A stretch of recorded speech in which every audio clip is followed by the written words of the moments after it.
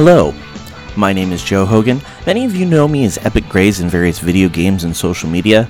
Welcome to episode 168 of Geektitude, a geek culture podcast that celebrates the inner geek in all of us. So, we're doing something a little different today because I am throwing in one of our unpublished episodes. Ray and I have had very busy weeks. In fact, I'm starting an entirely new job. I will talk about this all sorts of ways on our next live episode. I do the little quotations for live. But this is an episode from back in November when we were reviewing the final Star Wars film, and I just never got it up because of all sorts of reasons. So that's what you're listening to, and we're looking forward to seeing you next week. Remember, this week, keep it geek. You guys have a very tired Joe and Ray on your Yep. How ironic, being that like we're in the middle of winter break, which is what we struggle all semester looking forward to, right? Mm-hmm. And we're here, we're so exhausted.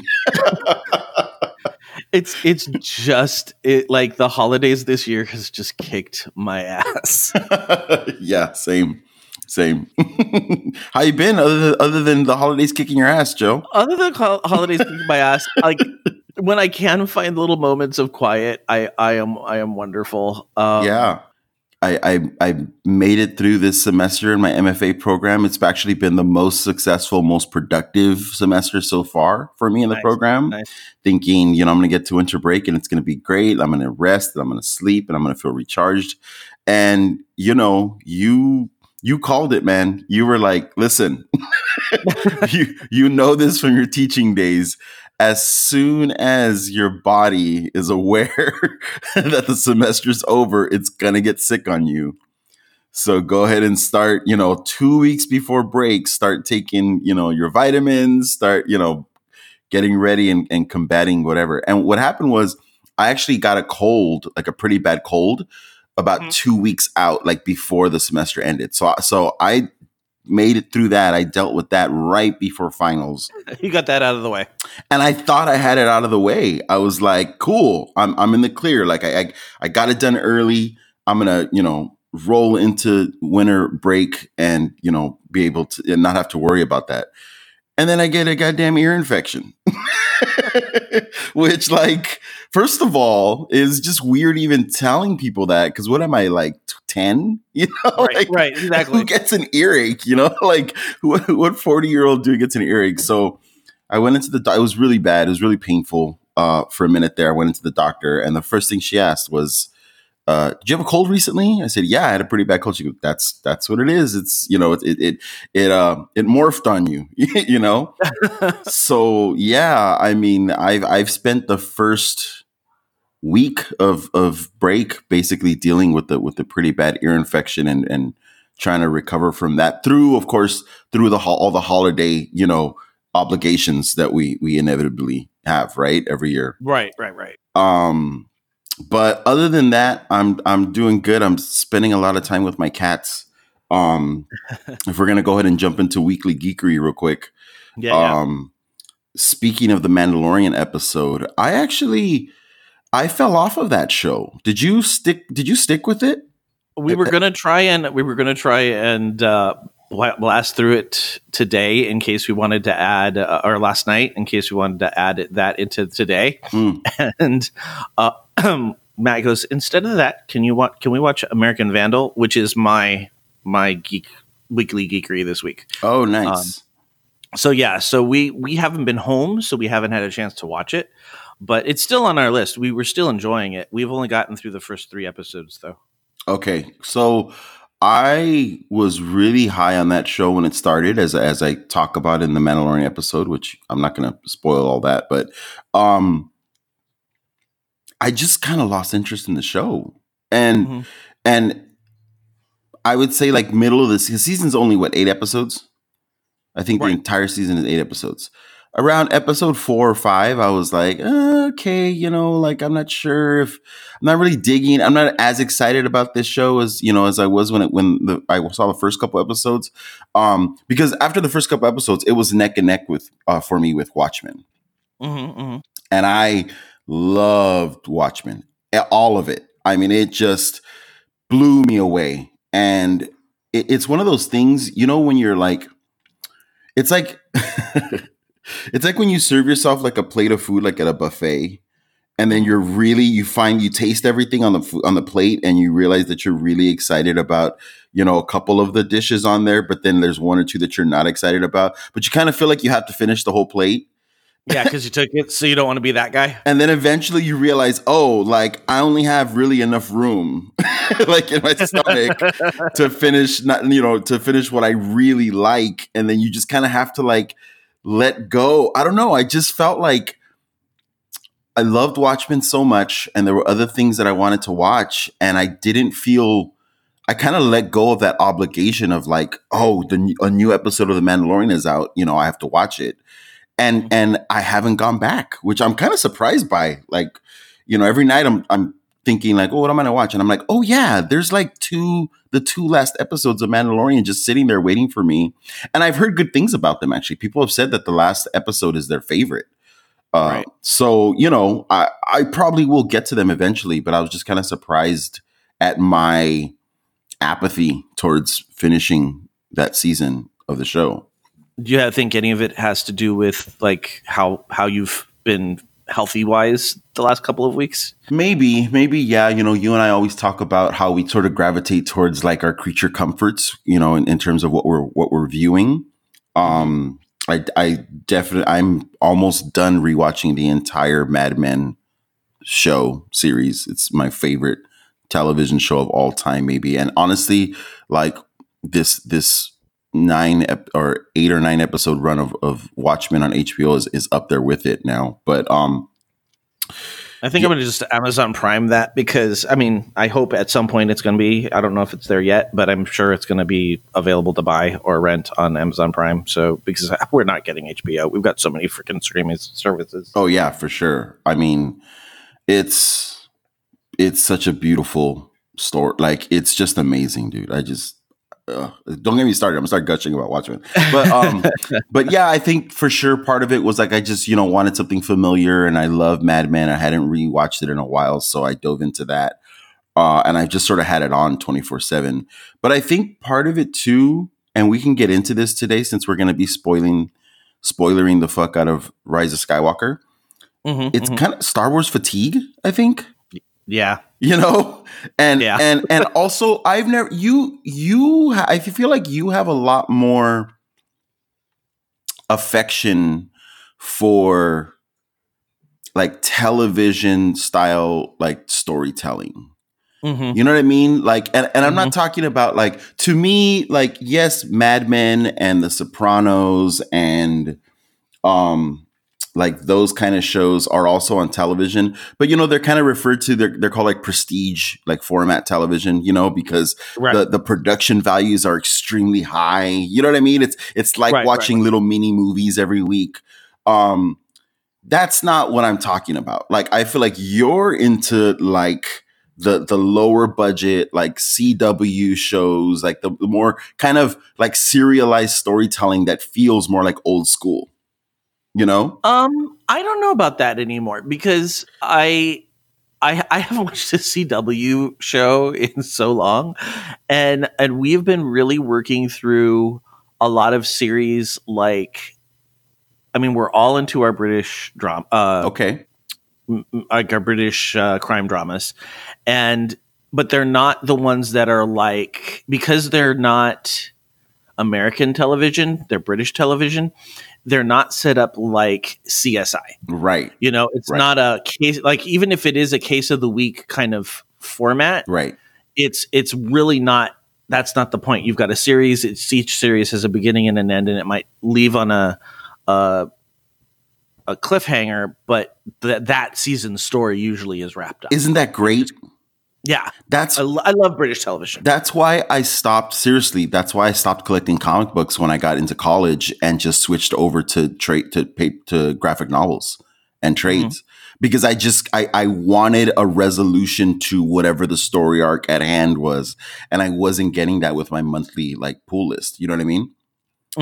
If you're for us, if the character is making, like, if it's manufactured drama, we can't do it anymore. And I think that's why we don't watch CW anymore, because if anybody spoke to each other and didn't keep secrets on CW, there would be no series. Exactly. And so I guess what I was trying to get at was that I feel like in the past you've had much more tolerance for that. You know what I mean? Not anymore. Yeah. Anymore. And so once bringing it back to the Mandalorian, once that show, like the first couple episodes to me felt kind of like mini movies, even though it was only like half hour, 40 minute episodes. The production values felt very high. And then for me, episodes 3, 4, 5 started to feel a little bit like Xena Warrior Princess ish, and it just lost me, dude. I just have such a visceral like reaction to. It doesn't appeal to me at all. Right. And so I think that's where the show lost me, and I'm having a hard time kind of diving back in, Yeah. Well, hopefully, I mean, you've got 2 episodes left, Yeah. and they're not that long. So, at some point we'll finish and we'll have an episode and we'll be like, so. Yeah. And we're so fucking spoiled, man. Yeah, we really are. Like, we're so spoiled. Oh my God. Like, I can't watch a show unless, it's at least 5 million per episode, budget. Like, yeah, seriously. What the fuck? I'm sorry, I can't get over the fact that you're rewatching Mad Men. I don't know if I have the patience to do that, because there's some amazing episodes, but I also feel like there's a lot of filler episodes in that series. Oh God. Okay, that's fair. Nothing feels like filler to me in this show. Nothing. Not even parts of episodes feel like fillers to me. See, for me, it's kind of like at some point, I don't want to watch Don Draper do stuff anymore. Like, I'm over you, dude. You need to if they did an entire series about Joan, I would be fine. Yeah. But like after a while, I'm like, Don, you're making bad life decisions, and I really don't want to watch you do this anymore. It's so funny because like I've rewatched this entire show. This is maybe my 5th time rewatching it. Oh wow! It's one of those things where I just love the world that they created, even with all its grossness and fucking super problematic shit. Like I just like spending time with the characters. And I like all the characters, so if it's a scene, with Pete being a seedy little fucking son of a bitch, you know what I mean? Like, it's great. I'm still like relishing that, because he gets his comeuppance and blah, blah, blah. And so, every time I watch the show though, I take something because I've changed.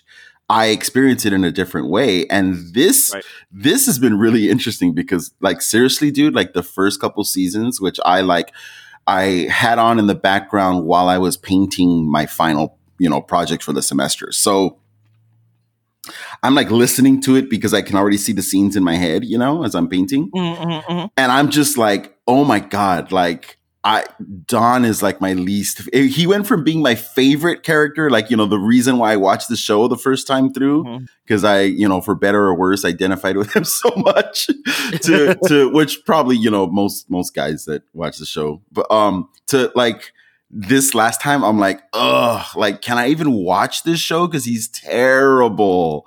And I find myself like just really enjoying like other people in the cast. You know what I mean?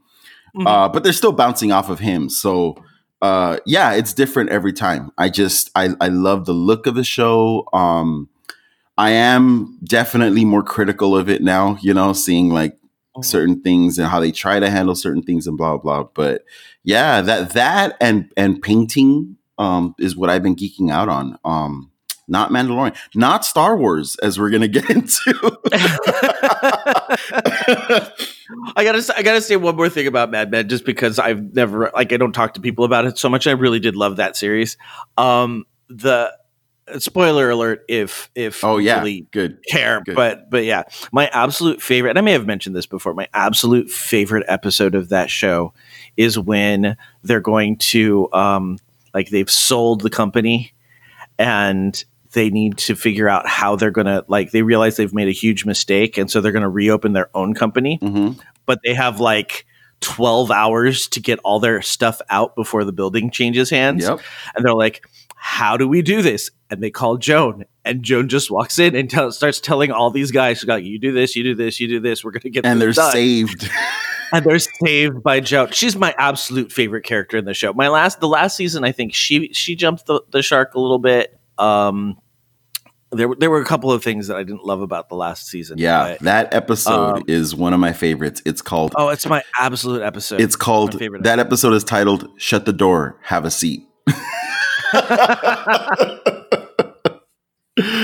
Yeah, that's one of my favorite episodes for that whole... Yeah, how that all comes together is great. And how they all sort of, like, you see, like, where certain characters that usually, like, shine and, like have, you know, play a big part in the...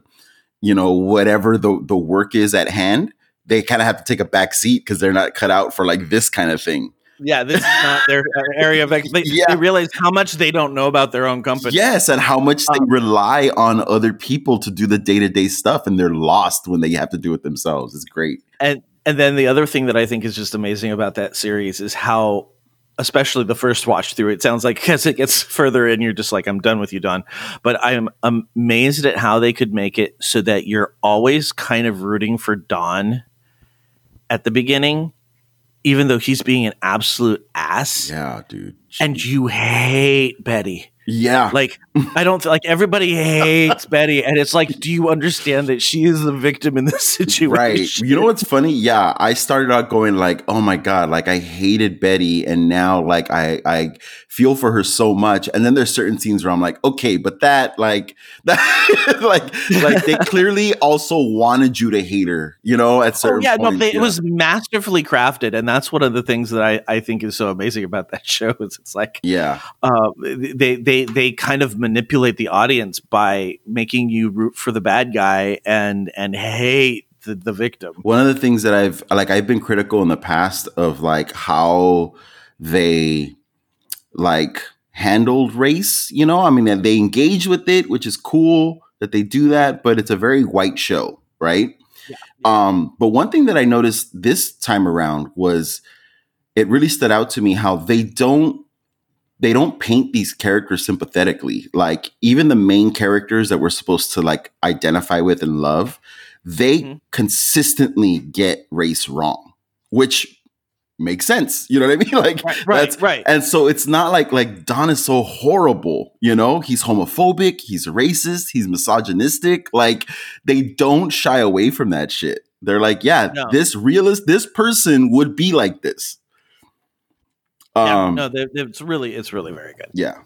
Oh, great. Well, yes. Okay. So the reason why I haven't been watching Mandalorian, and we were going to watch it last night, but we decided to just like blow through the entire season of American Vandal. Do you know this show?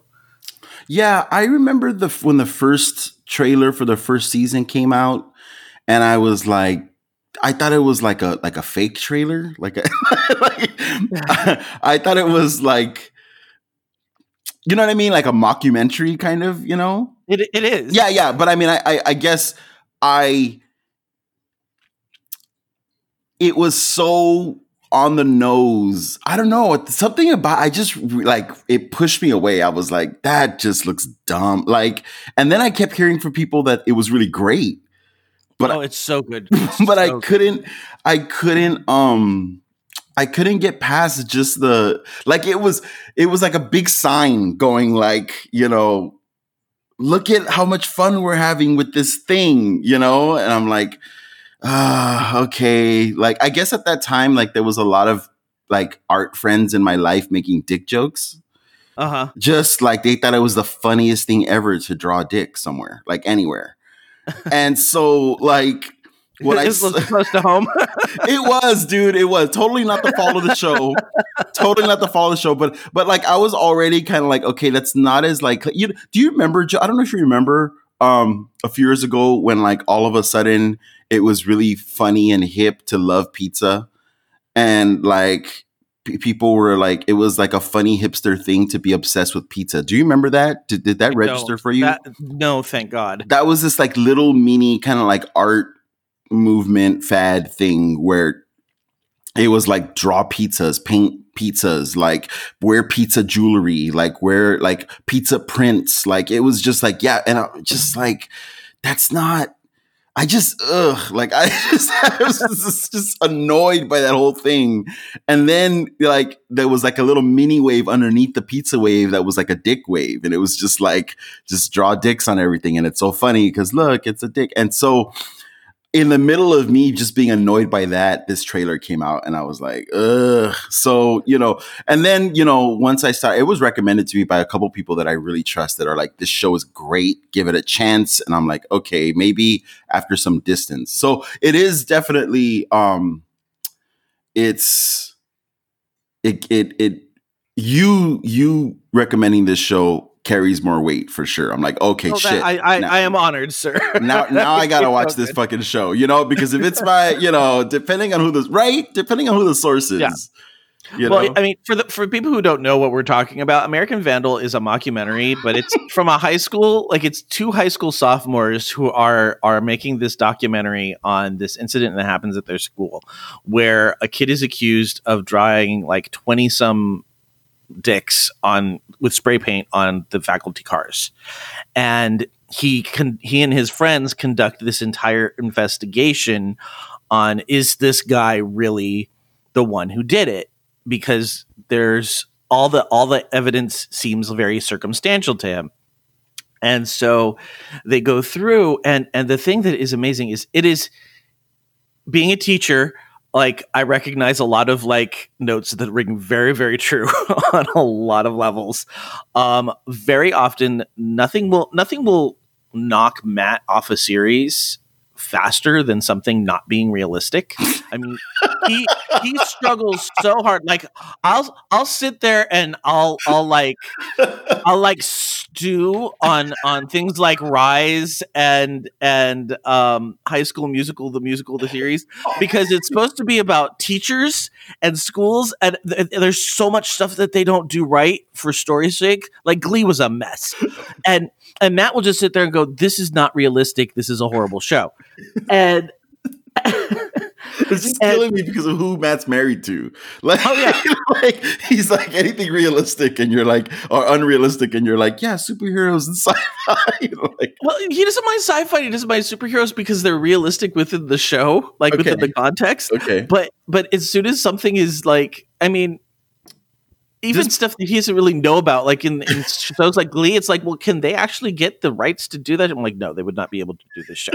Suspension of disbelief is an interesting thing, right? It's a complicated thing. And it's not a talent my husband has. We're going to get into this because these fucking Star Wars fans that are like, that's not realistic. And it's like, Jesus, where's your line? Shut up.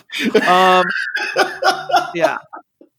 But anyway, so like it is very realistic to the show, and it's like you're sitting there and you're like, I can't believe that guy is saying these things. Wouldn't he get spoilers? Actually, I'm not going to spoil. I can't believe this guy would say something, and then later on, there's repercussions about him saying something. Okay, I can't believe that they're letting them do this, and then there's repercussions for that. But you have to stick with the series. Mm-hmm. Okay, and the mystery is like engaging because we're all about we've become all about like mysteries and true crime and that kind of stuff, and I'm going to add that too. I've got one more thing after this to talk about. So it's just this really good mystery on the palette of a high school like expulsion crime, and that's it. Like like there's these little underhanded jokes, these little comments that, and you've been around teenagers long enough that that they say stupid shit and don't even realize how funny it is. And that's very much how this series approaches the dialogue and the way they interact with each other. It's very, very, very, very well done. We've only seen the first of the 2 seasons. Okay. And my husband never wants to binge something. But like every time an episode ended, we look at each other and it's like, I don't care how late it is, we're going for another episode.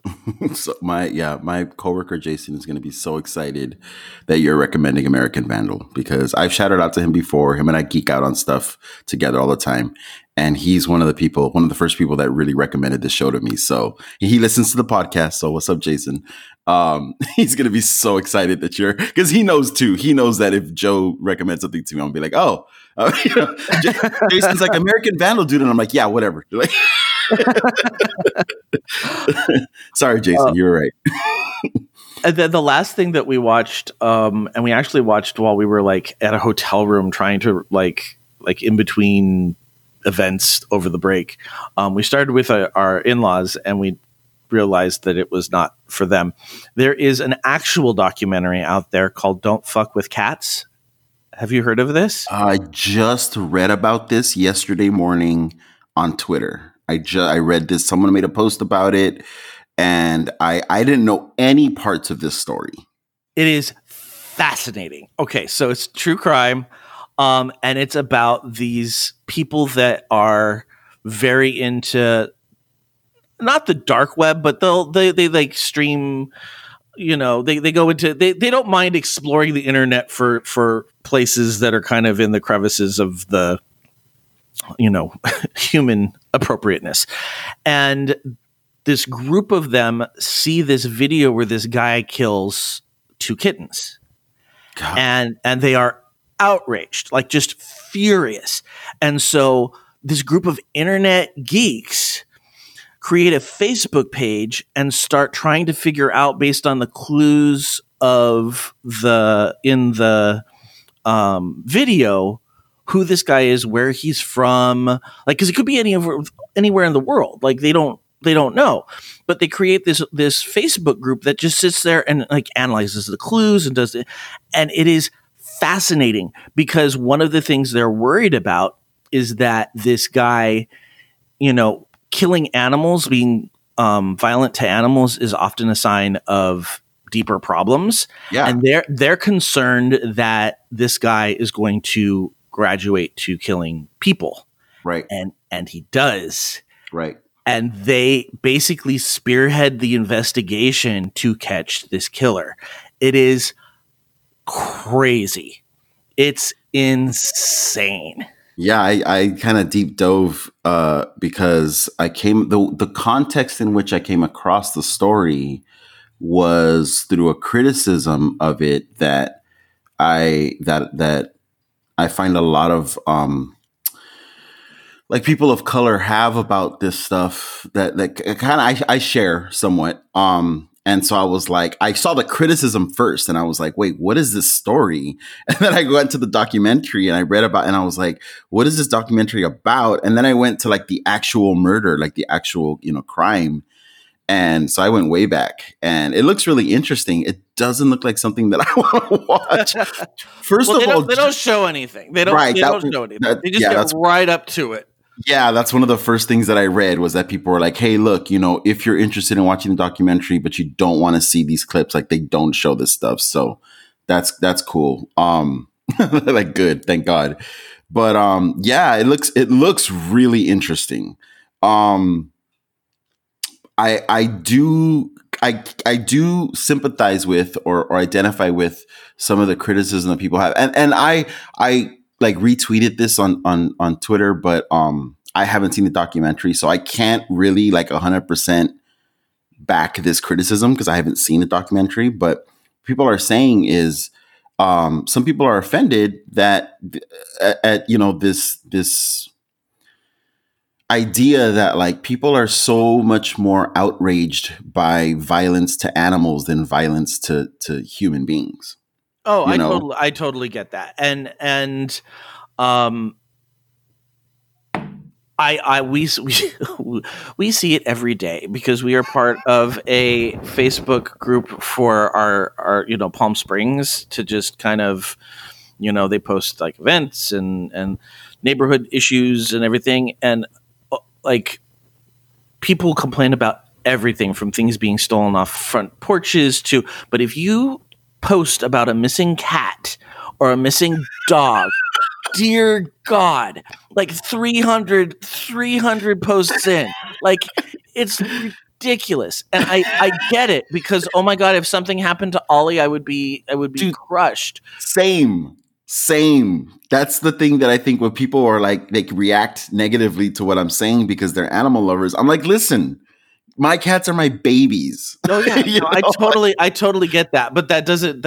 I can understand the other side of the argument, and yes, I personally think a lot of it is human nature because people are awful.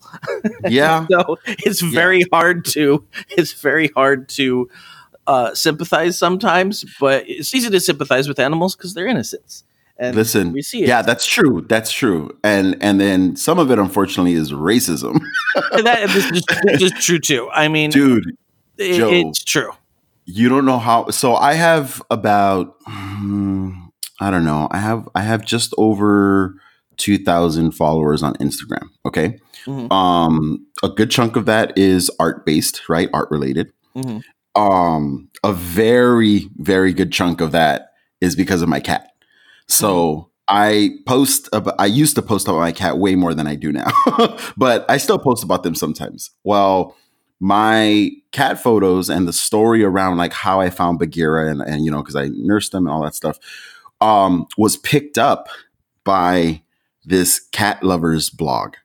Okay. I believe it was somewhere in Asia, based somewhere in Asia as well. And they reached out to me and they asked if they could write about my story and publish some of my Instagram photos. And I was like, yeah, sure, go ahead. And they asked me some questions and I, answered for the purposes of like writing out the story. And dude, this blog gets published. This was a couple years ago. And my social media fucking blows up.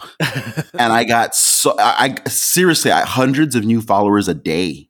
Wow. And what happens is every 8 to 10 months, somebody reblogs this blog, like another blog, because that's what all these blogs do now, right? they just pick up each other's stories, and I'll get like another 100 or 200 followers that day, and I can't. And then so like they comment and they're like, "Oh my God, like your cat is a gift from God," or "Thank you so much, you wonderful man, for rescuing this angel from heaven," and like really devote. And like I go back and I'm like, who are these people that are following me and commenting on stuff? Like, they go way back into my feed. And Joe, I can't tell you how many of them, when I go back to their feed, are super conservative older white people who are just posting the most filthy, racist, like homophobic stuff on their own feeds. But they love cats or they love animals. That's awful. And I'm just like, what the hell? Like, whoa, like, what a huge disconnect to have as a person, like, come on. That's insane. Yeah. But then I take a little bit of solace in all of this, knowing what other kind of stuff you post and and going, oh, you guys don't know what you're getting into when you're following this gentleman. Oh, it's great. Yeah, it's great because I'm like, you know what? They're following me for the cat photos. It's like a spoonful of medicine, right? A spoonful of sugar, right? Like they're and they're getting all these like radical leftist, like socialist memes calling out like whiteness and like white supremacy and like all this shit. And you know what? They're there. They don't go like, I'm like, oh, for sure they're going to stop following me. No, like they stick around for the cat photo. You do realize that all they're doing is they're trying to figure out who you are and where you live so that they can liberate your cat. We have to rescue him. There's a Facebook page somewhere. Oh, so yeah. You and I haven't chatted in a while. No, this is all new information to me. We're going to talk about Rise of Skywalker, we promise. All right. So, well, I think I have a feeling that it's going to be a shorter than some of our movie review episodes, which is why I didn't mind like expanding this part out. That, and we haven't talked in forever, so it's fine. But we will be back, and we will talk about the Rise of Skywalker after the break. When toxic culture has you down, when you're just looking to laugh and have fun, kick back and enjoy watching a video game, or just make some new friends, it's time to visit the Geek to Geek Media Network, a community of podcasters, streamers, and bloggers. Well, more of a family than a community. All dedicated to geeking out about the things we love. Things like video games, Star Wars, comics, movies, K-pop, Disney Plus, Keanu Reeves, new, or whatever our community decides is the next best thing. That's right. We have a great online community on Slack and Discord where we chat about our weekly geekery with listeners and viewers. And each other. Yep, and each other in real time, and we can't wait for you to join us. So come check us out at geek2geekmedia.com. And escape toxic fandom for something much more... Keanu? Yes, Keanu.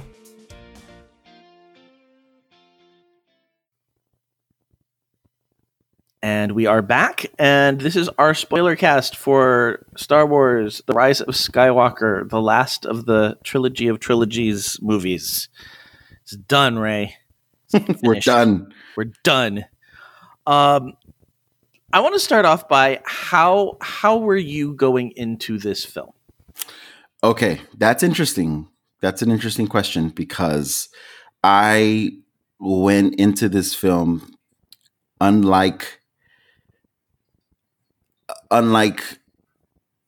what I usually would do, which is I actually spoiled myself on this movie on purpose. Oh, did you? Yes. And that is very, very unlike me. Very unlike you. Yes. But to be quite honest, I needed a reason to go see this movie, which is crazy when you think about that. Like, what the fuck? Like, I'm a huge Star Wars fan. I've loved Star Wars since I was a kid. I've gone to midnight showings of, all three of the prequel movies. I went to the theater when I was in high school when they re-released, in 97, they re-released the 20-year anniversary, the original trilogy. And I went and saw all three in the theater. And then I was in college, when the prequel started coming out, and I went and saw midnight showings. And, so I'm devoted to these movies and to this story. And what happened for me, Star Wars at this point, I think a lot of Star Wars we know has coasted on nostalgia and just excitement around the brand. Mm-hmm. So, The Force Awakens comes out and you're there, right? Like, because it's, the start of a new Star Wars trilogy. And of course you're there. It's fucking episode 7, And I didn't love that movie. It was exciting to see lightsabers and shit, but, I didn't love it. Right. I love The Last Jedi. I did too. And I still do. I recognize its flaws. It has a couple flaws here and there, like every movie, but none of that impedes my enjoyment of the movie whatsoever. And I love the best parts way more than I dislike the worst parts. And there's way more of the best parts anyway. So that is almost for me a perfect Star Wars movie. So having said that, when they rehired J.J. Abrams to finish this trilogy, which was not the original plan. No. When they made that move as a reaction to, the backlash to The Last Jedi from a certain segment of Star Wars fandom, that was a very clear and direct sign to me that this last movie, The Rise of Skywalker, was not for me. Right. This movie was not being made for my segment of Star Wars fandom. No. If anything, it was a direct refutation of my fandom. I'm gonna be. I don't pretend to understand the in and outs of what running something like the Star Wars brand entails, and I'm sure that it is quite difficult and a lot less cut and dry than I give it credit. But they were, I think, as tired of the backlash as we were, and so this was a way to just put a button on it and be done. And right. I see. So you're saying like looking ahead to non-Skywalker Star Wars, like they wanted to like nip this in the bud here, like almost like a sacrifice. Because I think at episode 8 we were like, all right, you and I were so excited because we're like all the things that this can lead to, like this is going to sustain the brand for decades. Yes. Like this is amazing, and basically they heard so much backlash and such horrible backlash that I think they were like, you know what, this is not worth it. Like, let's just put a button on this, be done with this series, and then we can do what we want with stuff that's going to be less controversial. So we can keep making and it may money. not be as so we can keep making money. And I do think that there are people that are excited about being able to explore the storytelling in the Star Wars universe, but the main storyline has become too muddied, and there's no interest in it. Like they're cutting off the rotten limb. Right.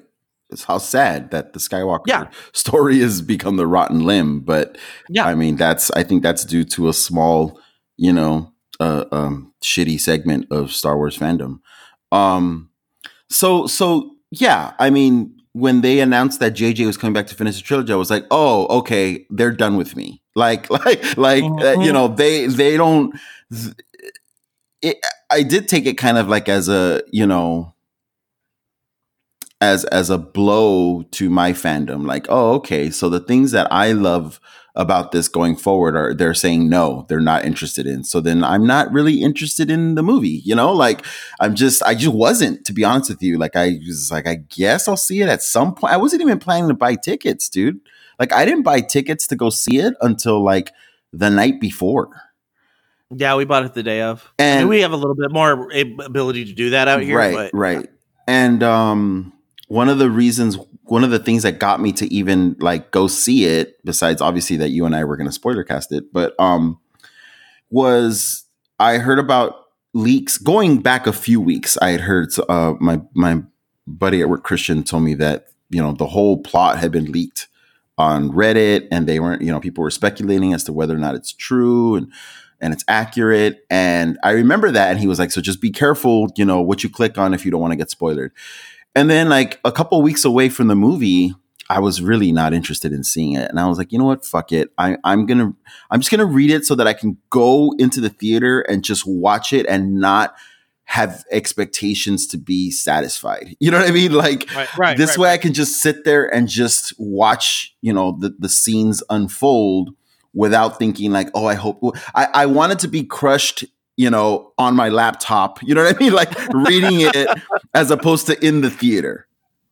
So that's what I did. I went and I read the whole plot breakdown. What was interesting was there was a couple of plot breakdowns where there was apparently more than one test screening done at certain with certain edits. So, they did a test screening that had certain things in it. Based on the reaction from those test screenings, they made some edits and different choices, and then they had another test screening. So the plot leak on Reddit was actually updated as well. So you can see like it started here, and then they did this, and then they did this, and then when I went to go see it in the theater, now I know that they did a few more edits after the last one, which makes sense. Like that's the process. So so it was interesting. See, that actually created interest for me to go, oh, I wonder what they're going to stick with, and I wonder what they're going to ultimately change for the official, screening. Mm-hmm. Yeah. It was surprisingly accurate. That's really interesting because I think of most of this stuff being very, very speculative and not as spot on as it sounds like this was. No, this was pretty much on the money. Wow. Yeah, I mean, obviously the things that are off, I'm assuming are edits late, like late changes. Right. Right. And it's kind of sad, but it's true that that's what created the interest for me to go see it, was like, oh, I wonder if they're going to stick with this or, whatever. So yeah, that's how I went in to see this movie. I'm similar to you. I didn't go and spoil it for myself, but I if we were not doing this episode, I would not have seen it yet. I'm so exhausted.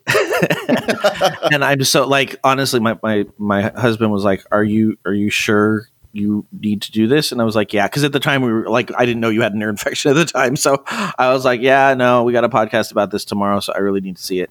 And and I wasn't dreading it, because at the end of the day, it's going to be Star Wars, and if I just let myself enjoy it, I will enjoy it.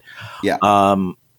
And I think that's kind of where I was and where I am in the entire show, or the entire movie, is that I enjoyed it because it was Star Wars. Here's my review. I don't think it's an amazing movie. Yeah, I have a very low opinion of this movie. And for those of you out there that really like this movie and feel that, I kind of biased against it because I spoiled myself and I didn't go into it with the right way, give it a chance. Let me say this. I think if I had gone in like, not knowing what to expect and hoping for the best, I would hate this movie. Okay. I think I would absolutely hate it. I think that the way I approached it with like reading, the plot details and stuff going in or possible plot details, I think that actually created the space for me to have some enjoyment in the theater. All right. Well, let's put our final spoiler warning on here. We're done with the vague. We're jumping into the meat and potatoes of the whole thing. So if you don't want to be spoiled and you haven't seen it yet, and this is an exceedingly late release podcast, so it's on you. This is it. This is your spoiler warning. What was the good for you, Ray? I liked the lightsaber battles, and not just because lightsabers are cool, but I think I love the choreography of it. Mm-hmm. I love the choices they made in terms of the visuals overall, the cinematography, the lighting. Yeah, it was a very beautiful looking film. It was, visually just stunning. Trying to think what else. It's hard. It's really hard with this movie to recall individual scenes because of the pace and the amount of story in this movie. Yeah, is just so much that none of it really sticks. I like some of what they did with Kylo and Rey, and I also hated some of what they did, but I did like some of what they did. I wish I could, again, pinpoint. What I should have done before we recorded this morning is I should have gone back and watched Kevin Smith's review, because what he does when he reviews movies on YouTube is he literally goes through the whole plot scene by scene. Right, so I should have done that. But it's just, it's at some points it's really hard to follow, not because it's confusing or convoluted, but just because there's so much to keep track of. Yeah. Yeah. No, there's a lot going on. Yeah, there's a lot going on. Like, I like the looks, the designs of the characters, the designs of the droids are really cool. Mm-hmm. I was happy to see them. Everything's like bittersweet, man. Like there's like two sides to every, like, on one hand, I really liked that they introduced more characters of color. Like, that made me feel like included, Mm-hmm. But then I also hated how they treated some characters of color. So, like, I don't know. Yeah, I don't know. Maybe some more of what I liked will come to me. But for the most part, it was visually stunning. The choreography was beautiful, and I liked how they handled some of the character interactions. I think that basically covers a lot of what I felt about it. I think part of my I think there was an enjoyment of there was, like, I did allow myself to enjoy the nostalgia of it all. which I shouldn't have. I feel like, I feel guilty about that, and I don't know why. Wow, they've ruined nostalgia for. Well, yeah. I mean, it's like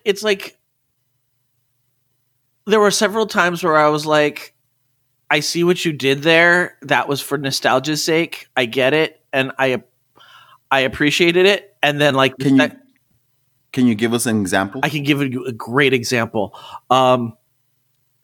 If I was Chewbacca, I would have ripped somebody's arm off at the end of the movie, where after 40 years, he gets a fucking medal that was supposed to be given to him 40 years ago. It's like, oh, I see. This was like everybody talks about how he didn't get a medal in A New Hope. And here's his consolation prize. After 40 years of service, here's a medal that 2 other people got on day 1. Like, I got that. And that's kind of like, there was a lot of moments for that. Like, yeah, there's a lot of stuff like where that. It's like, hey, here's a little. I'm going to drop in this little piece of nostalgia where you're like, haha. If you've stuck with us this entire time, you know what this is a reference to. And then immediately after, I felt dirty and gross for knowing what it was, because it really was just playing up the. Really, you like Star Wars? Don't you like Star Wars? Yeah, that's exactly. I was this movie Star Wars. Like, I was angry for Chewie because I was like, it was like if I was Chewbacca, I'd be like, well, I don't want the fucking thing. It's like, do you realize how much shit I've been through for you people? Like, I don't care about this stupid medal. Yeah. Here's what was so hard for me to like about this movie was that even the things that I was like could have been excited about them doing or trying. I know, again, going in, I knew they're not. It's not like they don't really believe this because if enough people complain, they're just gonna completely cast it away. So as a fan, it's really hard then to invest in something that we've been invested in for so long. It's like I would prefer it be bad and they stick to their guns, like the prequels. Oh yeah. George Lucas didn't backtrack or change his whole plan after people complained about, the first couple episodes of literally he went into Attack of the Clones saying people are going to hate this. If they hated the first one, they're going to hate this one because, it's a love story or it's about this or whatever. But he still did it. Right. And it's like, at least, okay, you know what I mean? Like if I have to live with this, I'll live with this. But the choice to bring back JJ, we all knew what that meant. They were basically listening to that toxic fandom. And so even the whole thing with like playing with the idea that light and dark are part of the same thing. And, Rey is the reason why she's so powerful is because she's not closed off to the dark side like Luke was trained to be. Right. She's actually using some of that, and her destroying that ship when she was trying to save it by accident. I kind of dug some of that. I was like, yeah, man, like, let's get into it. These fucking powers are dangerous and there's a price to pay. But I couldn't even fully enjoy that because it's like they just don't have any conviction of their story choices. Here's how I knew I was not invested in the film. When she blew up that carrier, I was like, oh, Chewbacca may have just died, but there's a very good possibility he wasn't on that carrier. So I'm just going to put that aside right now and not care until I'm given reason to care. Yeah, that they pull that off way better in the movie than reading it in the plot details. Oh really?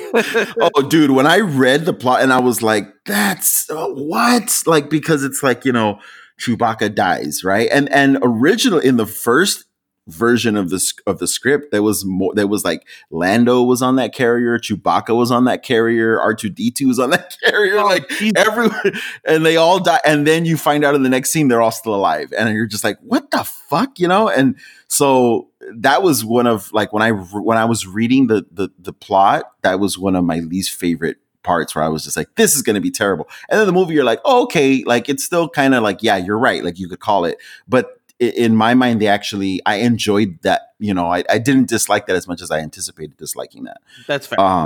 Yeah. But then, they also they wipe, C-3PO, and you're thinking he's gone, but then R2-D2 has a backup, and so it's like, well, and at least they said that at the beginning. It's not like they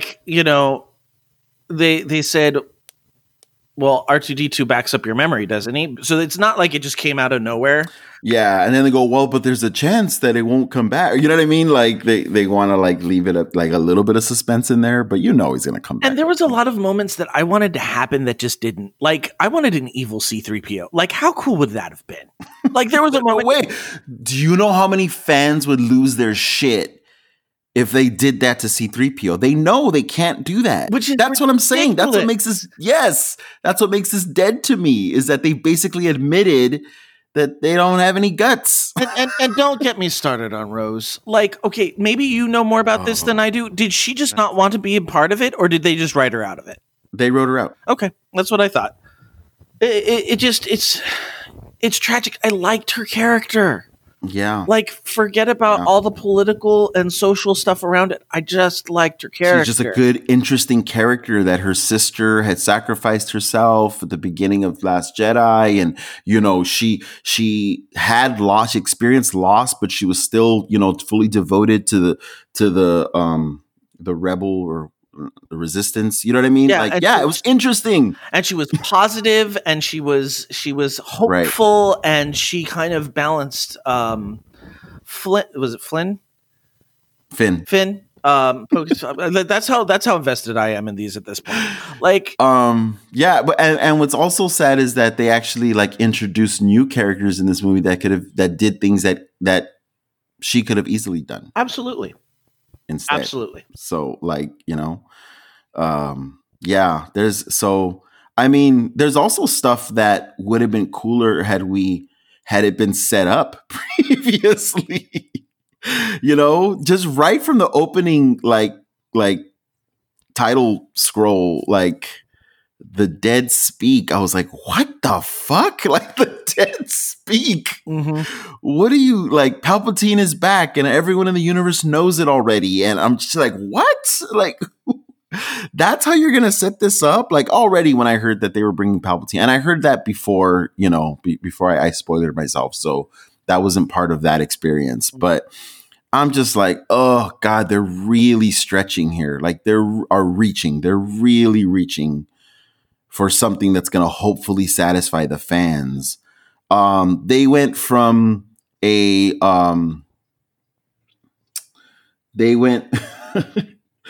went from a Death Star that could blow up a planet to a Star Killer base that could blow up multiple planets at once to a fleet of Star Destroyers that each had Death Star technology. It's the only thing that they could think of was let's make a bigger gun. Now let's make more bigger gun. Right. Well, and here's the other thing that weirded me out about it. Okay, so at the beginning, Palpatine raises these Star Destroyers out of the waters. Yeah, exactly. And all of a sudden, they've got enough people to man all of them. Yeah, and I get that they were making, but it was very unclear. Those all there was the Sith cult existed there, right? Yes, but that's a lot of people. Wasn't there like a stadium full of people at one point, like chanting? Yeah, but I thought those were all kind of like Snoke people. Like, oh, you know what I mean? Like they're all Palpatine clones. Yeah, Palpatine clones, but they're not like that's not what's on the. It's not what's on the Star Destroyers. Like, right, there was First Order people on the Star Destroyers, right? Yeah, so it's like, well, where did they all? Because that's a lot of people. Like, where did they all come from? That's the thing, is that the story. So did you know that the opening scene, which shows it's a really cool, like badass scene of Kylo Ren killing a bunch of people. Mm-hmm. Do you know where he is, and do you know who he's killing? No. Okay, this was not in the movie. I had to read this online. Because apparently it's confirmed in a book about this movie, like a production book about this movie. He's on Mustafar or Mustafa. It's Mustafar, right? You know more than I do. That's the planet That's it's the planet where Anakin fights Obi-Wan. Okay. It's the location of the duel between Anakin and his former Jedi Master Obi-Wan Kenobi, which led to the former's transformation into Darth Vader. So it's the lava planet. Okay, gotcha. Okay, that's the planet that he's on at the beginning of this movie, and who he's killing are members of a Darth Vader cult. Oh. So it's showing that he went from worshiping Darth Vader, right, in the first movie, to deciding that he needed to kill the past in order to move beyond it in the second movie, which got us so excited about, Star Wars going into the future. Right. In the third movie, he's literally killing the past. Like, he's saying, like, this all needs to die. So he's completely refuting his devotion to Darth Vader and killing cultists that are devoted to Darth Vader. Okay, that did not get communicated at all. And all. And that would have been a cool thing to see. But then there's an instant turnaround in his character where he goes from killing Darth Vader devotees because he's trying to track down Palpatine, right? Mm-hmm. He's heard that Palpatine still exists, and he's like, if I'm really going to kill all of this, then I need to, track down Palpatine and kill him.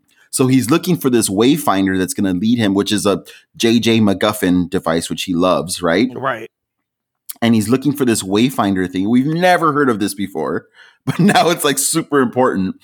And he's using it to track down Palpatine so he can kill him. And once he gets to Palpatine in one scene convinces him to join him and to basically help him,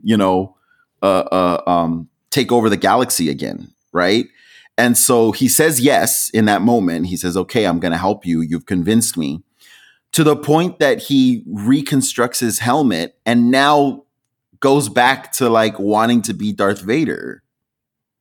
Yeah, but isn't that for show? Because I don't think he ever really Then he explains to Rey, no, I'm not really doing this. Like, okay. But then wouldn't Palpatine, who's force sensitive, be able to like read that in you? The same thing. I was like, he should know better. Like, maybe it's just his arrogance. Like, I ended up, I caught myself justifying for them their plot points. Okay, but then at the end, you find out that Palpatine was aware of that and was just using Kylo to get to Rey. Mm-hmm. Because that, spoiler, turns out to be his granddaughter. Right.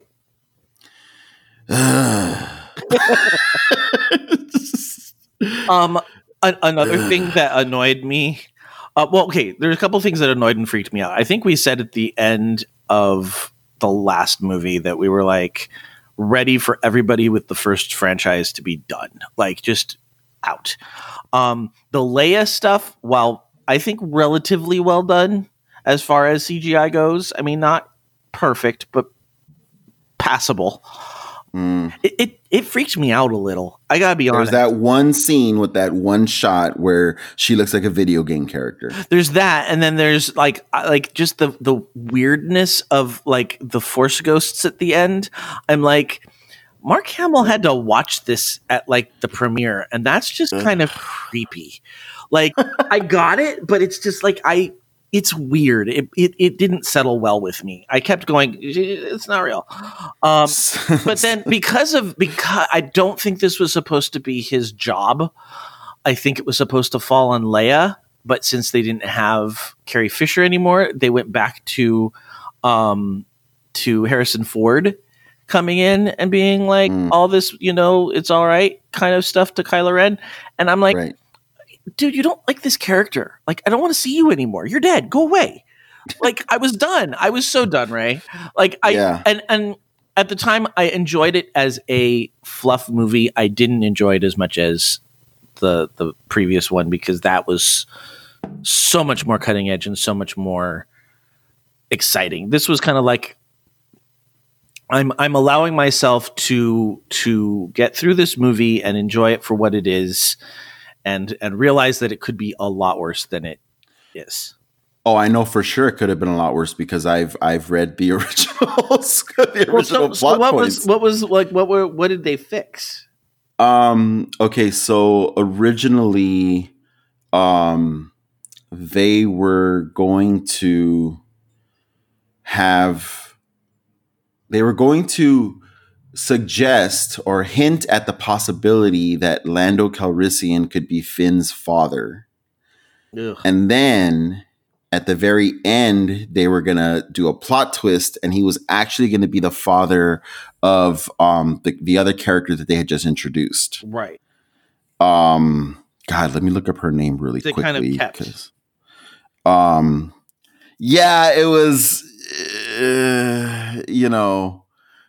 because it was kind of hinted at, and it's like because all black people are related to one another. Yes, dude. So yes, as soon as that happened, I was like, this is gross. Jana, her name's Jana, another former stormtrooper, which I liked that idea. I liked the idea that the Sith or the Empire went from using clones as stormtroopers to actually going to planets and enslaving people and brainwashing them, stealing them as children and training them to be stormtroopers.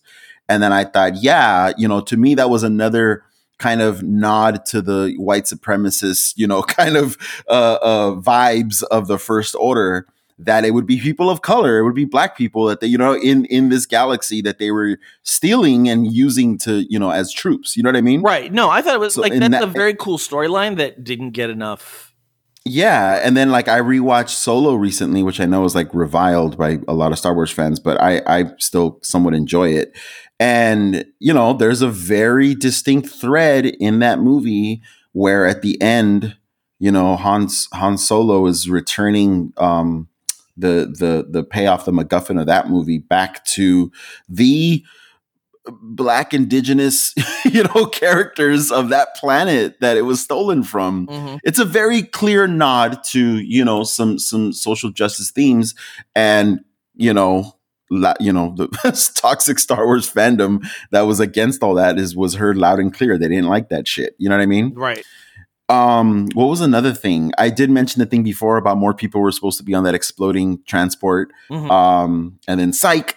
At the end, so the end is a big deal, right? Mm-hmm. I've been reading on Twitter, and I'm not saying this is a huge chunk, but this is a segment of fandom, Star Wars fandom, really, really loves Kylo Ren. They are convinced that Kylo Ren is the best character and the only really great thing to come of this sequel trilogy.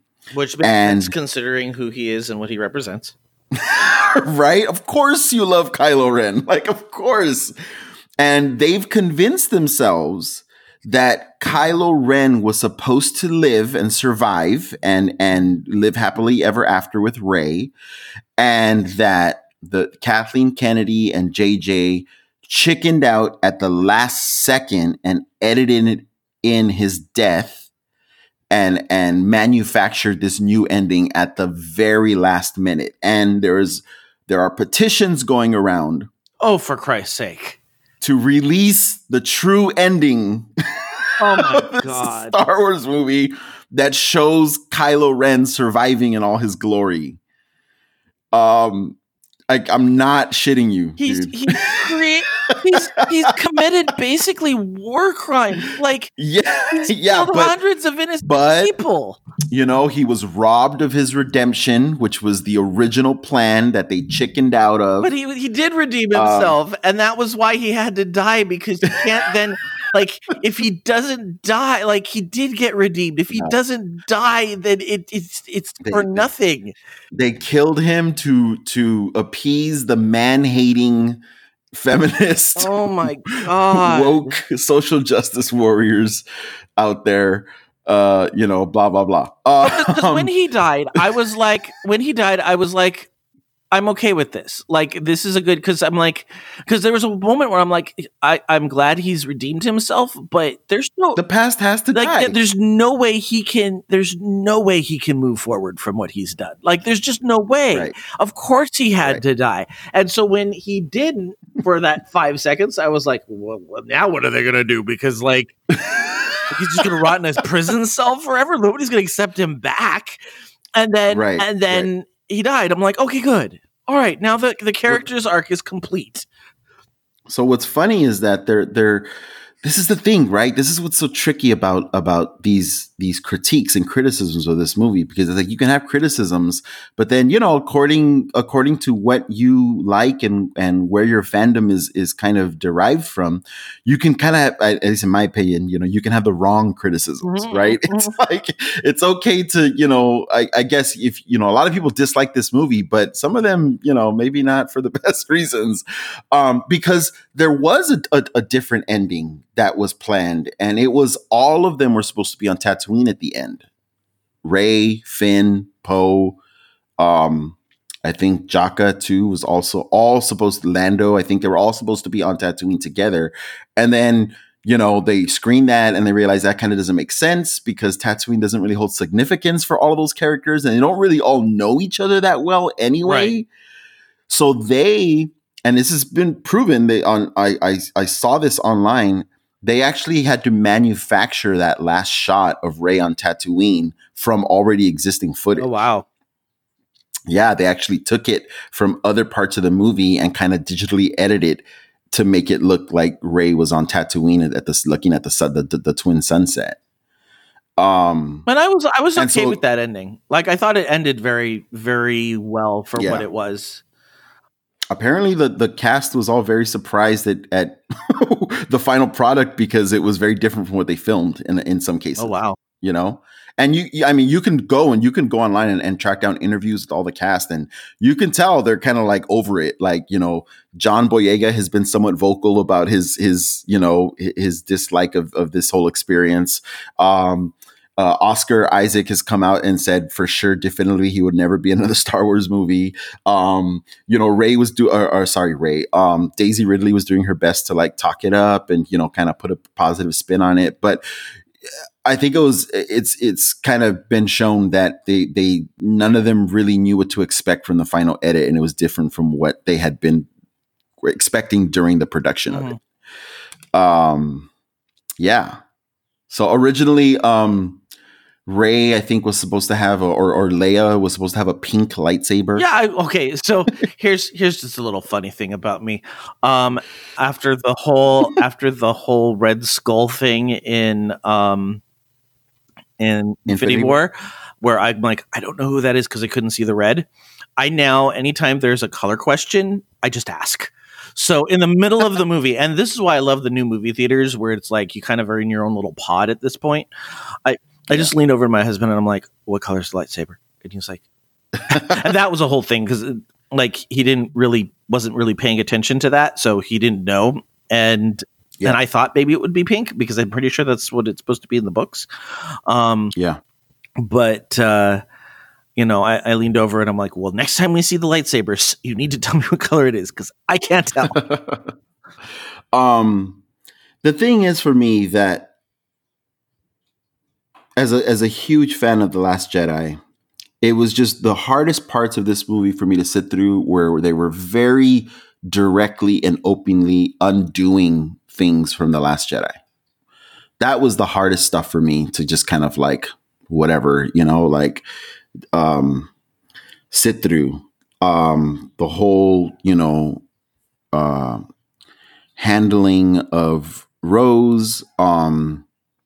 What were some of the complaints? Like, okay, why can Leia use the Force? It's like, use your fucking like logic. Like, things don't need to be spoon fed to you, right? Like, it's been years. We know that she's a Skywalker. We know she has actually displayed slight Force sensitivity in the original trilogy. Like, come on, do the math. Do you really need everything shown to you and explained to you? But no, of course, in this movie, they have to show her actually training being trained by Luke, because that would appease the fans saying, well, she's not supposed to be able to use the Force and, fly through space and blah, blah, blah, because they can't fucking do the math themselves.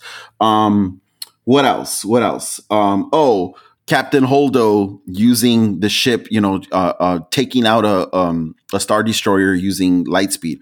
Well, why hasn't that ever been done before? Like if they could do this, that makes no sense because then, they could have just had a bunch of, kind of kamikaze style rebel pilots and they could have beat the Empire a long time ago. No, first of all, it was a cool fucking thing to do that no one had thought of. And you know what I mean? Whatever. But of course, in this movie, in Rise of Skywalker, there has to be a throwaway line saying that's a one in a million maneuver, blah blah blah. Like just all these little things that they're doing to try to appease that shitty section of fandom that was whining and complaining about The Last Jedi. Yeah, and I really bothered the fuck. And out. I think in the process of doing that, they made everybody like they made a movie for no one. Right? Neither side is happy with it. Exactly. That's exactly, Joe. Nobody likes it. No, congratulations, you played yourself. Yeah, I mean it's people that were upset that Ray they built up JJ built up this thing in the Force Awakens that who are her parents? Well, JJ doesn't give a fuck. Like JJ has said many times that he's he wants to create a mystery box. That's his whole approach to storytelling is just to create mystery. And he's literally said himself, it doesn't even matter what the answers are. Right. The mystery itself is what will satisfy the audience. So he created that mystery about Rey's parents, but he didn't have any answer to that. To him, the mystery was the point. So you take that and you go, okay, going into the next movie, what is interesting? What drives the story forward? Not just what is subversive, which people take or leave. What you want to do with that. I like subversion. Some people don't. For subversion's sake or whatever. I understand. But what forces the story into new territory? What challenges the storytellers to do something new and interesting? Well, Rian Johnson in The Last Jedi is like, no, her parents are no one.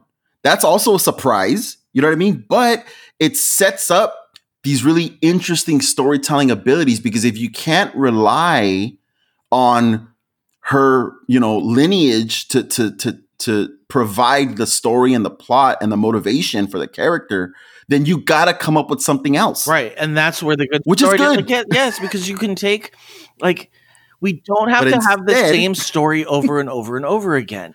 Right. But instead, because people complain, JJ goes, oh, no, erase that. She is somebody. She's Palpatine's granddaughter. Why?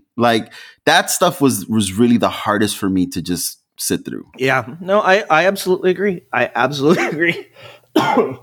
Excuse me.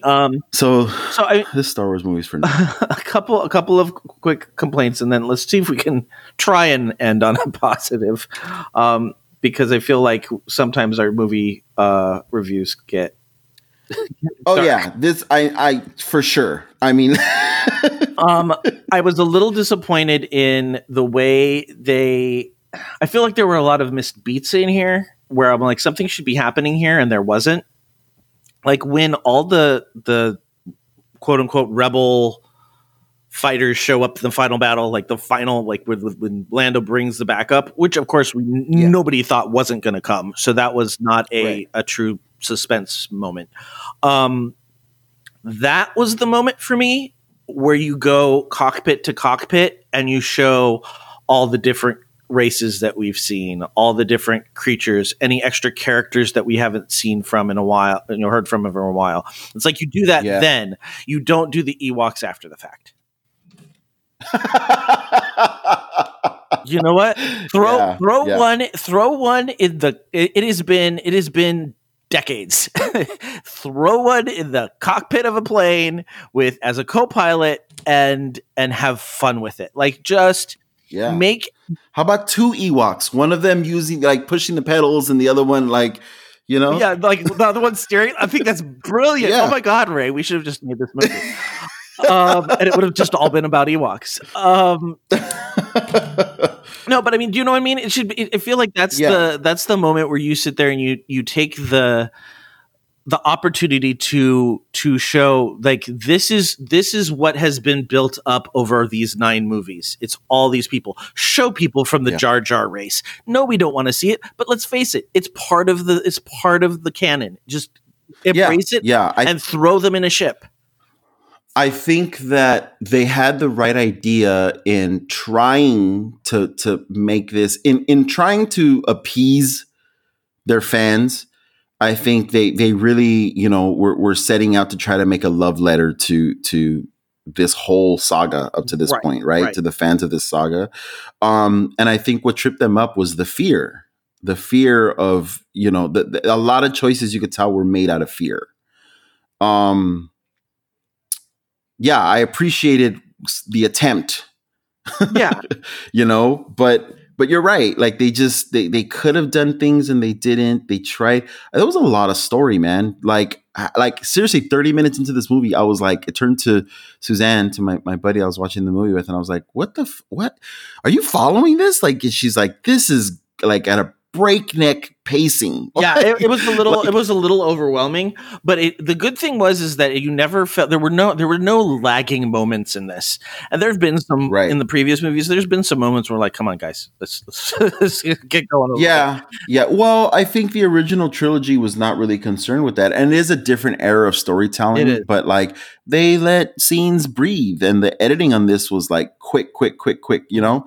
I do appreciate that they kept the humor in it, because there's funny kind of slapsticky moments all over the first trilogy. The Force Awakens has almost no humor in it whatsoever. No.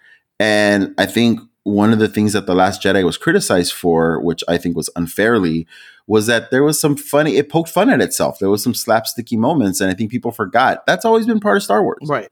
And I was glad to see that some of that was kept in this movie, especially like with Finn and Poe, and there was those moments where it wasn't afraid to just laugh at itself and be funny. Mm-hmm. And I think considering it was, if they had gone the direction we had hoped that they would have gone, then this would have left stuff open for more movies.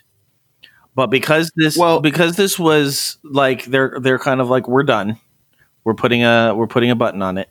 I do feel like they wrapped everything up satisfactorily, so that you're kind of like, I felt concluded. Like I know that there's a tendency to have a lot of open questions or a lot of concerns, or how about this? But I feel like they kind of were just like, we're not leaving anything open. It's just, we're going to make sure everything's kind of tied up in a bow for you, so that you can go, there's my trilogy of trilogies, and it's set. Yeah, I think you paint yourself into a corner where you're like, the fans, there's almost, I think Disney realized after the second movie in this trilogy, there's really no pleasing these fans, because Star Wars has become its own thing. Mm-hmm. And I think if they could do it over again, they probably wouldn't continue. They probably would have let Episode 6 be the end of that story, which it was always meant to be. Mm-hmm. And they probably would have just went on to make new Star Wars movies, which is a question I'm getting a lot from people that have watched Star Wars, but are not like super big fans. People are over the holidays, I'm hanging out with a lot of family and friends and stuff. And they're like, wait, so is this really the last Star Wars movie? I'm like, well, it's the last Star Wars movie in the Skywalker trilogy, the Skywalker saga, right? So it's the last Star Wars movie that is going to feature, Luke Skywalker and his whole family and all that stuff. There's going to be more Star Wars movies in the future, but it's just not going to focus around this story. It's going to be other things. But they have come out and said this is going to be the last movie for a while. Yeah, because they're done. Like, and what they're waiting for is they're waiting for people to. Well, they're gonna do like little Disney Plus stuff like The Mandalorian, which is, I don't think really care whether you can take it or leave it. They don't care. I don't think at this point they want to do. I think they want to start getting us used to doing stuff that's a little bit more on the experimental side. And I think they're going to use Disney Plus and stuff like that to do it. So that way, when they do come back with movies, hopefully most of the people that were like, not my Star Wars, will either be used to things being different or will have died. And then they can restart making movies in a world that they want to make movies in. Yeah, I think they somewhat arrogantly assumed that they could continue making Skywalker centric Star Wars movies, and the fans would just love them and accept them. You know, um, and now I think they realize that they're better off leaving that story behind and just exploring other parts of this franchise. Um, did you hear about Kevin Feige being brought in to consult Lucasfilm? I think I heard a little blip about that. Yeah, that it came out earlier this year, but it's been lately. I've seen people talking about it more and more. I think just with kind of like hope, in their voice, like maybe he's gonna be able to do something with it. Something. I guess there's like trust there. You have to consider too. Marvel fandom and Star Wars fandom, while it may overlap, they're different things, right? Right, because a lot of the people who are part of the Marvel fandom are not comic book readers. They don't have the invested non-movie interest in it that we do. And we are, I think, that we're able to, how do I put this? Comic books are not as immediate of a storytelling form as movies are.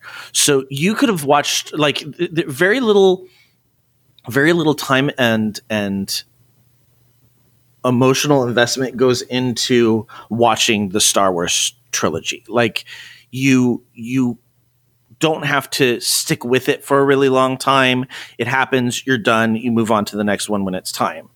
But if you're a true comic book fan, you've invested a lot of time and you've seen how fluid the characters are and how things have changed over the decades, and you're used to characters dying and coming back and being written by other people. So I think that the comic book fan, like the fans of the actual physical comic books, are less likely to go, but that's not my Captain America, because there's really no one version of Captain America. Yeah, and even at that, they still do it. Yeah, they do, but at a much smaller scale. Yeah, exactly. Yeah, because it's not easy to just jump into comic books and be like, I know everything there is to know about Captain America.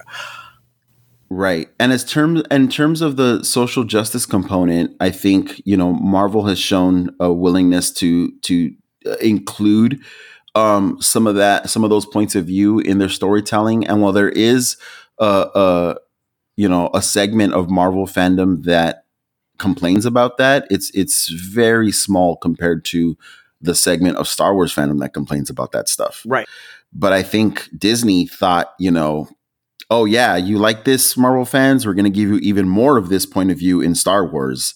And they weren't anticipating, these older, more conservative, whatever, misogynistic, racist Star Wars fans that are like just hating that in the, mixed up in their Star Wars storytelling. Right. Well, and I mean, you had mentioned that they thought that there was an arrogance in being able to take over the Skywalker story.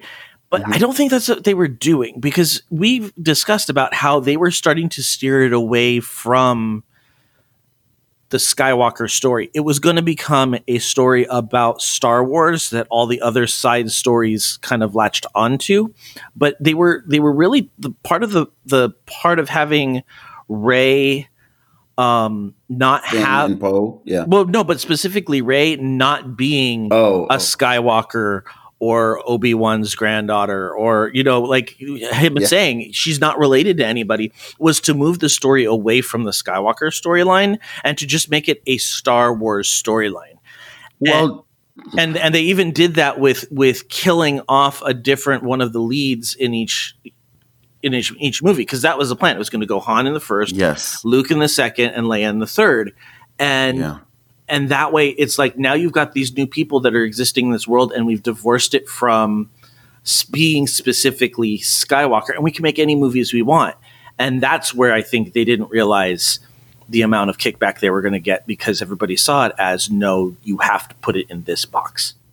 Well, I feel like I mean, yeah, there is a story brain trust, right? That is working on these things and figuring it out along with the producers, and then they're handing it off to the directors to bring these movies to fruition.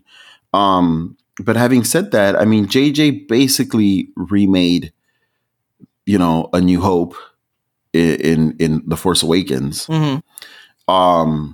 I do feel like Ryan definitely was willing and ready to, step forward into, letting the past go. Mm-hmm. Because the idea that, we don't know who Rey's connected to, they didn't have a whole outline for all three movies, which is a huge mistake. Yeah. Yeah. How could you not know where it was, then how do you set up character arcs and all that stuff? One of the things that kind of bums me out about The Last Jedi is how Finn is kind of separated and relegated to like a side story, character, being a side story character. But I think that partly was probably just in, wanting to focus on Rey and Kylo and actually build out these characters, Well, I think they were very smart in doing what they did, because each of the three main characters, because I mean, I think that was the formula they were going for. We're going to have a Luke, Leia, and Han in each of our storylines. Like that is going to be the thing. And so we've known Luke, Leia, and Han for so long that we need to get to know these characters. So we'll take all three of them and we'll separate them out and let them like really explore their characters themselves without being part of this trio, which I think worked really well for putting them back in this last movie, because then you kind of saw them as individuals and not dependent upon one another for story. Right. And, at the end of The Force Awakens, when Rey goes to that island to find Luke, in the original script that JJ wrote, she takes BB-8 with her, not R2-D2. Mm-hmm. And Rian Johnson asked him to make that change at the end because of the movie that he was working on. It worked better for him that R2-D2 was on that island with them. So JJ made that change. And then at the end of The Last Jedi, that movie was supposed to end with, Rey and Poe having never met, right? Because even in Force Awakens, they never meet. Right. And the original director of The Force Awakens, of The Rise of Skywalker, Colin Trevorrow, I think is I don't know how it's pronounced, but he asked Rian Johnson to have Rey and Poe meet at some point before the end of the movie. So that's why they literally like shake hands and go, "Hey, you're so-and-so."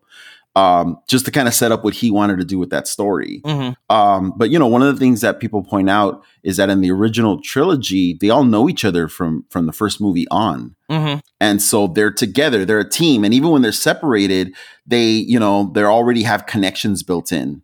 Mm-hmm. And in this one, they're kind of like never really all together. And I think that was a point that they try to do with this movie, was to have them all interact a lot more than they had the first two movies. Right. And there was enough time between the two movies, story timeline, that it made sense for them to know each other at that point, because there's such a small group at this point. Like the rebels have been reduced to nothing at this point. Yeah, and I think that's one of the reasons why there was so much story crammed into this one. I think JJ was kind of like, well, let's pretend I had made episode 8 and I'm just going to make episode 8, episode 8 and 9 worth of story in this last movie. Right. And they tried. Congrats, tried. you tried. What's that gif? That gif that Bart Simpson gif? I don't know that one. Sorry, GIF jokes don't work in a podcast. Sorry, my bad. Everyone picture that GIF in your head right now. Yeah, so I mean, I apologize to people who think we've gone negative on this one. I think I I'm sorry you're disappointed if that's how you feel. You knew coming into this that we were not looking forward to this movie, that we were kind of over Star Wars. We've mentioned it a couple of times. It's a little bit kind of where we are with DC stuff. We're not necessarily angry at this. Well, I'm not going to speak for Ray. I'm not angry at this point. I'm just kind of disappointed. And I feel like there was a lot more that could have been done, but the fandom, the real tragedy is the fandom wouldn't let it happen. And I think that it was too messy for producers, who are already coming to a brand that has got a lot of baggage. I think they ultimately did what they could do. We just disagree with the way they did it. I'm realizing the absolute genius of Nando of Nando versus Movies, a YouTube channel that we love. His podcast, shout out to Nando, is called Mostly Nitpicking, which is so brilliant because it's basically in the title and concept of the podcast that they're going to tear apart the movies that they talk about. It's literally called Mostly Nitpicking. So it's like, that's what they're going to do. Like, that's the premise. And it's like, yeah, that makes sense. Like, that's, I think one of the hallmarks, for better or worse, one of the hallmarks of geekdom is that we are, we focus on the details and we're not afraid to be very critical of the things we love, So, I don't know. I feel like it just kind of comes with the territory. Like, if I've definitely listened to podcast episodes that are highly critical of things of movies that I love or whatever, or comics that I love or movies that I love, just because it brings a new point of view to me. Where I go, oh, I didn't think about it in that way, Right. But yeah, no, I don't know. I mean, I also think that when we do love something, we, really go all out to like celebrate it as well. And if you're listening to this and you love The Rise of Skywalker, and maybe, we didn't get into, when we were talking about the things we liked about this movie, we didn't cover some of the things you liked. I mean, you're free to like reach out to us. We'd love to hear comments from fans or listeners and, say like, this is why I like this, because trust me, the more opportunity I have to enjoy Star Wars, the better. So if somebody can point something out to me, a point of view that I hadn't considered, that makes me go, oh, you know what? Okay, actually that is, that has increased my enjoyment of Rise of Skywalker from a 4 to a 5 or whatever. I'm all for that. Yeah. and I think we love seeing other people's perspectives because we realize we have very specific.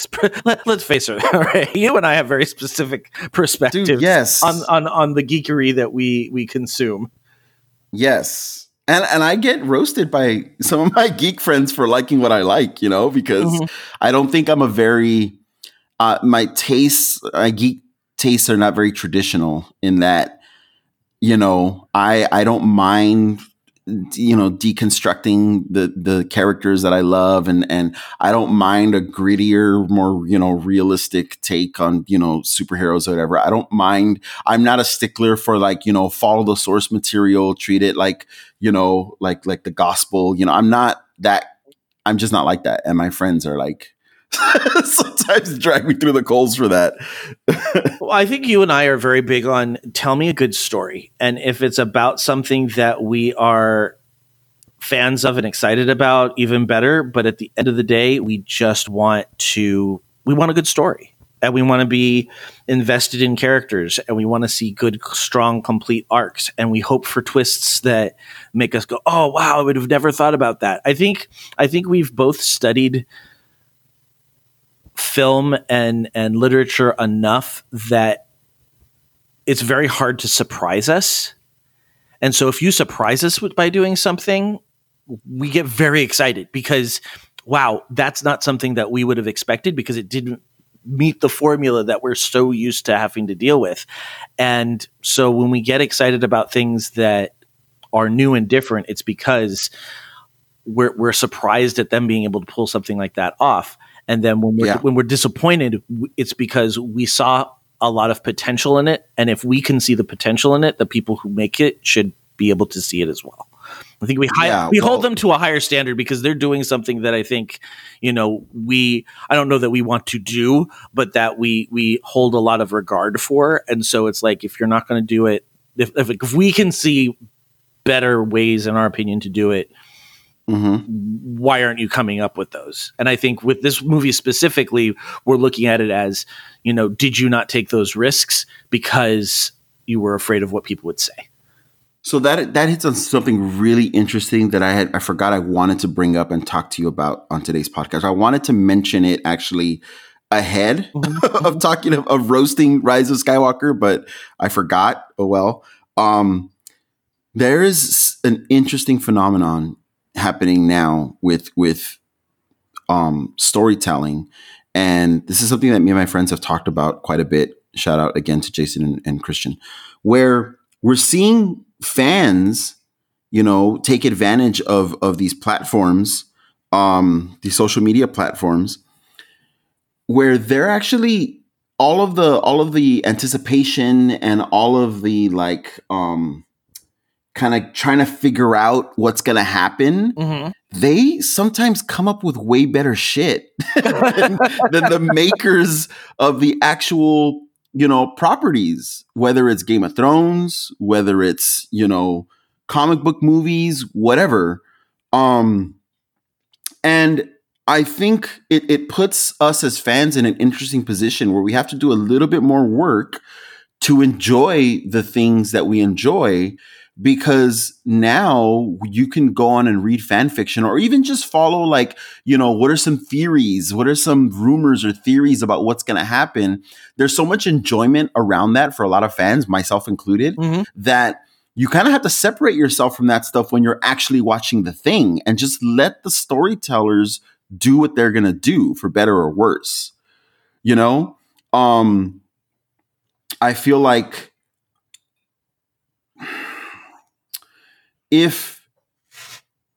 I think that's why I give a lot of credit to storytellers to just stick to what their plan is. Don't try to, obviously you have a responsibility as a storyteller to be ahead of your audience in some ways. But if your audience figures it out ahead of time, don't try to then overcorrect yourself just for the sake of surprising the audience. If you know what's coming, but it's still told well, you're going to enjoy it. That's what I feel about Watchmen. When I watched the new HBO Watchmen series and I participated in all the theories and conjecture and all the stuff, what's going to happen? What if this happens, that happens? A lot of fans figured out shit that was going to happen. They still did it. They were just okay, but we're going to do our best as storytellers to make this interesting. And it actually is pleasing it's not like fans are oh, fuck, I guessed that 2 episodes ago. It's they were actually feel pretty awesome about having guessed it. You know what I mean? Yeah. As opposed to Game of Thrones, where, the last season, they're trying to outthink fans and making choices just for the sake of well, we haven't seen this guest online. Where they literally, the makers of Game of Thrones literally came out and said, yeah, we had to change some stuff because people started to figure out what was going to happen. It's well, so what? Yeah, tell a good story. There's so much stuff that has to do with, people are afraid to tell good stories anymore because there's so much stuff. Let the fans do their thing, because what fans don't realize, and I think I don't think anybody realizes.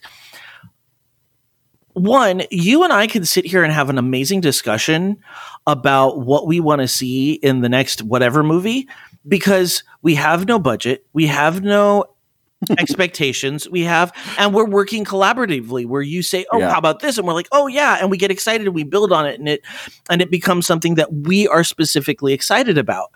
And I think that's how a lot of movies start. And then you get the corporate people that come in and go, but you can't do that because X, Y, and Z. And then, the money comes in and it's well, that's a lot for the budget. And then maybe we have to change this. And so, I don't think we give movies enough credit for, they talk about if it gets made, it's kind of an amazing thing.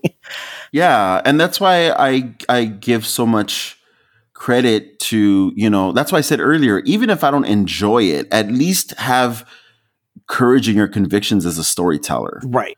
So I have a lot to complain about with this movie because, like I said, I knew full well going in, this movie was not made for me. No. So they've already shown that, they are going with another segment, the point of view. They're trying to appease a different segment of Star Wars fans than I'm a part of. Mm-hmm. So I knew that going in, and I actually enjoyed this movie a little bit more than I was expecting to enjoy it. I thought I was going to absolutely hate it. But yeah, just have the convictions, have courage in your convictions as a storyteller, and I think you will. We've seen that if you try to just make your choices based on what's going to please fans, and you're trying to anticipate that, it's no good is really going to come of it. If you try and please everyone, you're going to please no one. Yeah, exactly. And so we can move on now, hopefully. Yeah, I mean, I there were moments of nostalgia, and I had to keep myself from like getting bitter and angry about them, because this was not the movie I wanted it to be, and that doesn't mean that it wasn't enjoyable. I went to the movie in a very bad mood because I was exhausted. I had no breaks. I was over socialed, and quick story at the end of this, real quick, because just kind of it really boosted my spirits. But I went to this movie in a very bad mood, and I left in a very good mood, and I very much enjoyed the movie. But then when I come back to really think about it and analyze it, I do mourn what we lost from the potential of it all. But okay, so we're coming out of the movie theater, and we walk over to my car, my relatively new car, and my husband looks at it. He goes, "Somebody hit your car." And yeah, somebody had hit my car, pulling out next to us, and there was no note. And I was pissed. It wasn't bad. It was just a little bit of surface damage, but I was like, oh my God, so angry. So I don't see any parking lot cameras. And I walked back over to the box office, and Matt's like, well, where are you going? I'm like, well, I'm going to see if there's like cameras that we don't know about, because maybe they saw and we can get some info. And so I go up to the person, and I say, hey, is there a manager I can talk to? And she said, well, what's this about? And I said, well, I think my car has been hit in the parking lot. I want to know if you guys have cameras. She goes, we don't have cameras, but this very nice woman, and my shout out this week is going to Ashley. This very nice woman, Ashley, saw the whole thing, took pictures, and would like you to call her. Oh. So yeah. So I have I want a pre shout out to Ashley who reported basically somebody hitting my car. Thanks, JJ. No, I'm just kidding. No, but I mean, like, the reason why I thought of that is because I came out in a relatively decent mood compared to how I went in. I went in not wanting to even see the movie and doing it out of obligation only. And I left going, there's stuff about this I appreciated. Yeah. I think it's just when we sit down and we start analyzing it, it's very easy to criticize, because it's always easier to find the wrong than promote the good. I think it also, for me, just makes me appreciate more the times that I feel like a satisfying story is told, mm-hmm. Because I think for a lot of us that are passionate about these characters and stories or whatnot, probably a lot of our experience is like, oh, wouldn't it be cool if they did this or this? Even stuff we like, we do that too. Yeah. So like I saw a post on Twitter, after this came out, where someone said, thank God Endgame was good. Like, because it's satisfying. And if a movie, like if this movie connects for you in that way, that's awesome. Like, I'm so happy for you. Like, I do not begrudge your enjoyment of this movie, even though it was made as a, like I said, to me, this movie was made in direct opposition to what I love about Star Wars. But I don't begrudge anyone enjoying this movie. If it hit for you, that's awesome. Like, more power to you. I want some of that. I'm looking for that in everything that I watch. Yeah, definitely. All right, so that's. I think we've rung this one through and through. So we're I feel good. Better. I feel cleansed. You feel I cleansed? feel so much. Yeah, I missed you, Joe. I missed complaining with you on our podcast. It sounds like you feel like I did after our Dark Phoenix episode. Because I don't think I've ever cleansed my palate so thoroughly. I started listening to Nando's nitpicking on that one, and I'm like, no, you're not being angry enough. And I went back and listened to ours. Wow.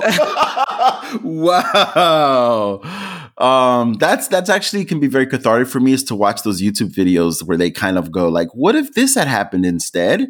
It's a double-edged sword sometimes. Sometimes it makes me happy, like, oh, okay, now I feel like I got a version of that I like. Mm-hmm. But sometimes it just makes me more frustrated, like, oh, why didn't they do that? That would have been so much better. But yeah, those YouTube videos are so addicting. Seriously. Well, I did my shout out a little prematurely, but what's your shout out? I mean, I feel like I've been shouting them out through this whole episode so far, and I've shouted them out before, but since, so much of my experience with Rise of Skywalker specifically was tied to my coworkers, Jason and Christian, I just want to give them the official shout out at the end of the podcast. Awesome. We are going to come back in about a week. It's going to be about a week late because this is probably releasing on the 1st, but we are going to come back with our wrap up of 19. Dear God, I'm old. 2019. And there's a 19 in there. There is a 19 in there. It's just the wrong spot. So we're going to come back with our 2019 kind of wrap up and our movies, and it'll be interesting because there's a lot of good, there's a lot of bad, and there's a lot in between. But we're going to do that. It'll be about a week later than we usually respond because both of us are tired. So tired. Yeah. But that's it. We'll come back soon. All the music in this episode is by Ben Sound and is being used under a Creative Commons license. You can find more music at bensound at bensound.com. Geek2Geek is a proud member of the Geek to Geek Network. Check out other Geek to Geek shows such as the Geek to Geek podcast, Tea Time with Katie and Chelsea, Dragon Quest FM, and Sometimes Rob. There are also two, or at least one new show right now. I have been so completely disconnected from social media this past week, but I believe it's official now that there is a new show, but I'm not going to say because I don't know if it's official or not. We've got two more shows at least coming, and I'm maybe throwing in a third. So just go to geek2geeknetwork.com and check out all the stuff that we're offering because it's all good. Where did I leave off? Also, check out our Twitch streamers, Capsule J and Troidal Power, and make sure to join the Reddit community at r/Geek2Geekcast, or join us in Slack or Discord, where you can chat with us in real time. You can currently find us at geek2.com, as well as on Apple Podcasts, Stitcher, Google Play, and most other podcatchers out there. Please leave us a review and spread the word. If you'd like to contact me, you can send me an email at joehogan@geek2.com. You can also follow the show on Twitter at Geek2, or me personally at Epic Grays. Ray, where can we find you? I'm always at rayvargas3.com. Not a lot of people know this, but I'm actually the third. So my name's Ramon Vargas III is my full name. I shorten it to Ray Vargas because I don't want to force people to deal with all that. But that's why my handle is Ray Vargas 3 everywhere. So on Facebook, on Instagram, on Twitter, I'm at username RayVargas3, and then my website is rayvargas3.com, so it's easy to remember. So there you go. All right, guys. I know it's been a little bit sporadic, but both of us have either been sick, sad, or busy. Overwhelmed, yeah. Or the computers don't work. So we're trying, but we'll get this out as soon as we can. And until next time, remember this week, keep it geek.